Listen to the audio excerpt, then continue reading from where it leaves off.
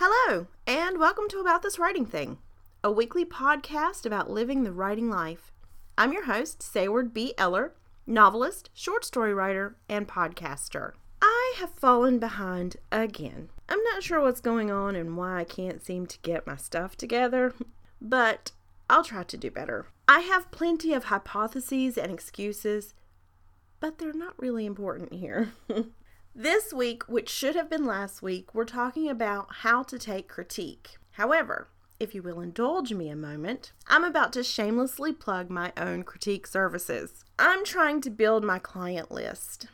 If you're between critique groups or you just want an extra writer eye going over the story, I have openings on my schedule. Visit my website, saywardbeller.com, for more information. Now, on with the show. I would like to put a little disclaimer. I'm trying very hard not to do a lot of sniffles and a lot of deep breaths, but I am coming down with a cold of some sort. It happens every year when the seasons change. So please just bear with me. You may recall last year when I gave my personal rules for critique.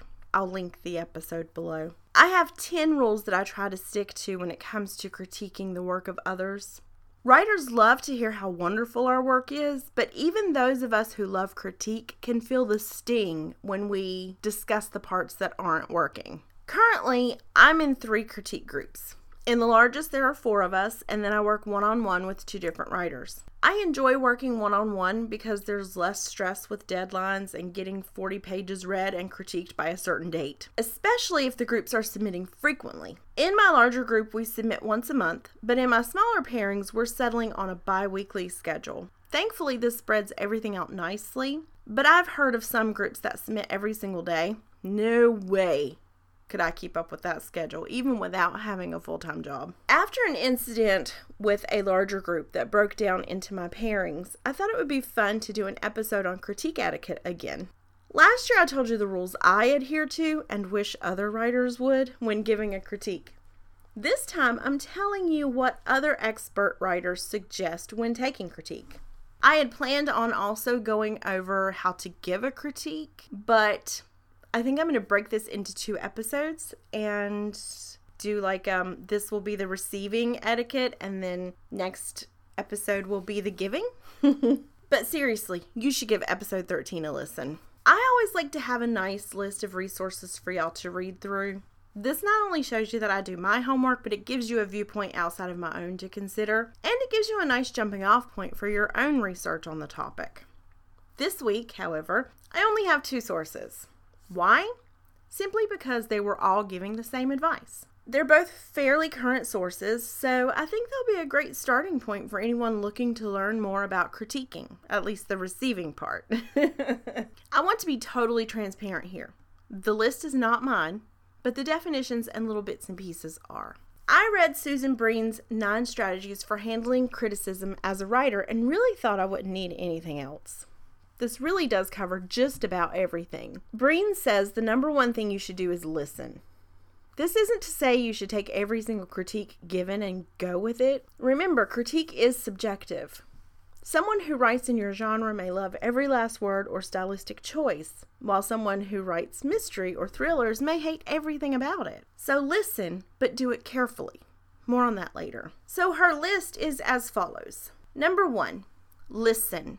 You don't have to agree, but taking the criticism into consideration is tantamount to you becoming a better writer. Number 2, write down notes. Critique is a tough thing to hear, especially if you're sitting at the same table with the person delivering said critique. You might be overwhelmed and your mind may be racing. So instead of trying to articulate anything at such a time, take notes. Write down the key things your partners say about your submission and review them later. You know, when your head isn't spinning. Number 3, wait. You're going to hear this a lot in your writing life. Put it away, let it sleep, whatever. I always put a draft away for a few weeks after completing it. What's the point in continuing to look at it when it's all up in your head, right? According to Breen, the same goes for critique. She suggests that you put the critiqued selection away for a few days to a week in order to let the sting of critique wear off. I've never tried this. Usually I look over the critique immediately, fix what needs to be fixed immediately, and then put the rest of the critique away until the second draft. Those things that are pressing to me are When a main character is unlikable or when the story is really out of balance, that's what I fix immediately. Everything else waits until the second draft for me. I rarely spend too much time reviewing a critique when I'm actively writing a first draft. Dwelling only slows me down, and my first drafts are me getting the story out. So it's very important for me to not dawdle. Number 4, use the criticism to become a better writer. This is the best advice. My very first critique group was a hodgepodge of writers. There were mystery writers, historical, women's fiction, inspirational, chick lit. Something for everyone, I guess. My suggestion here is to make sure your group is made up of a potpourri of writers. If I had started out with just chick lit and women's fiction writers, I don't think my voice would have developed like it did. There's something to be said for critiquing work outside your genre. Number 5, think big. I think by this, Breen means that we shouldn't just do the smallest amount of revision based on critique. She says to be bold, shake it up, do something special. Number 6, consider the source. This, I think, should come closer to the top of the list. Look, some people just aren't going to get what you're writing. Maybe they write in a totally different genre and they can't stand the genre you're writing in. I once had a critique partner remove all of the formal writing in my story and suggest that I replace them with contractions. So I am changes to I'm, etc. My piece was literary, and the contractions just wouldn't work with the style or the tone of the story. But this writer didn't realize that. They write mystery, and you really don't want to be bogged down by a bunch of I am or she would in a mystery. Bottom line, if you feel like someone genuinely doesn't get the piece, they probably don't. Number 7, don't take it personally. I think this one should be number 1, honestly. Remember that critique group I mentioned earlier, the one that broke down and resulted in me pairing with 2 of the original members? It's because 2 of the members rubbed one another the wrong way. They took things personally, and it resulted in a whirlwind of emails that ended with the group dissolving. The insane thing? It all happened before our first official critique. It's probably the best thing. But one said they didn't want the group to be editing buddies, and the other refused to devote any time to anything that wasn't a story or a chapter. To put it mildly, it was a mess. To top it off, when the group finally broke down completely, one of the writers said directly to the other that they wouldn't be the best to critique that writer's work because there were too many issues. Newsflash, y'all. The point of critique is to help one another with those issues. I'm just saying. So here's what I say to you. Don't take it personally. Don't take an author's ego personally, and don't take their critique personally. If you don't like one another, that's fine. But you should be able to remain professional, and you should still be able to critique their work, even if you don't like them very much. I worked with someone I didn't like for 8 years. We worked it out. We only had a couple of issues. Number 8, pay attention to the positive things people say. This goes without saying. You don't want to be coddled by any means, but when you're feeling overwhelmed with everything you need to fix, take a look at the things your partner loved about your submission. It really will help give you a lift. Number 9, embrace it. I don't think I need to explain this one. Life is full of good and bad. Think of critique as life. There's plenty of good mixed in with the not so good. You can focus on the not so good. That's going to bring you down. So why not focus on the this is really well done, or the occasional LOL, or love this, or something like that. Read what you wrote that they loved, and that will help fuel you to get the ones that they didn't love so much that you feel like need to be corrected.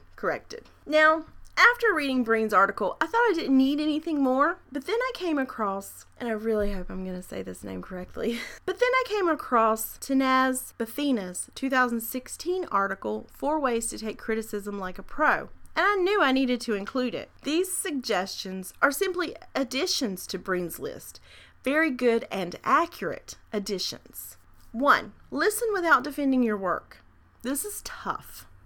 Very, very tough.